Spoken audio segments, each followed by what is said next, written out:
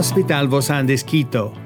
Dr. Paul Roberts had a much larger vision than a small indigenous clinic.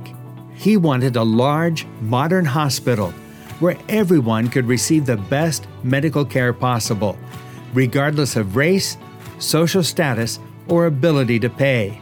Land for the hospital was purchased in 1953. Materials for it came from countries around the world.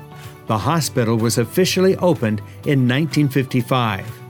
During the first year, around 1,000 inpatients and 10,000 outpatients were treated, and there were 255 births. The hospital began extensive renovation in 1987 and was greatly expanded.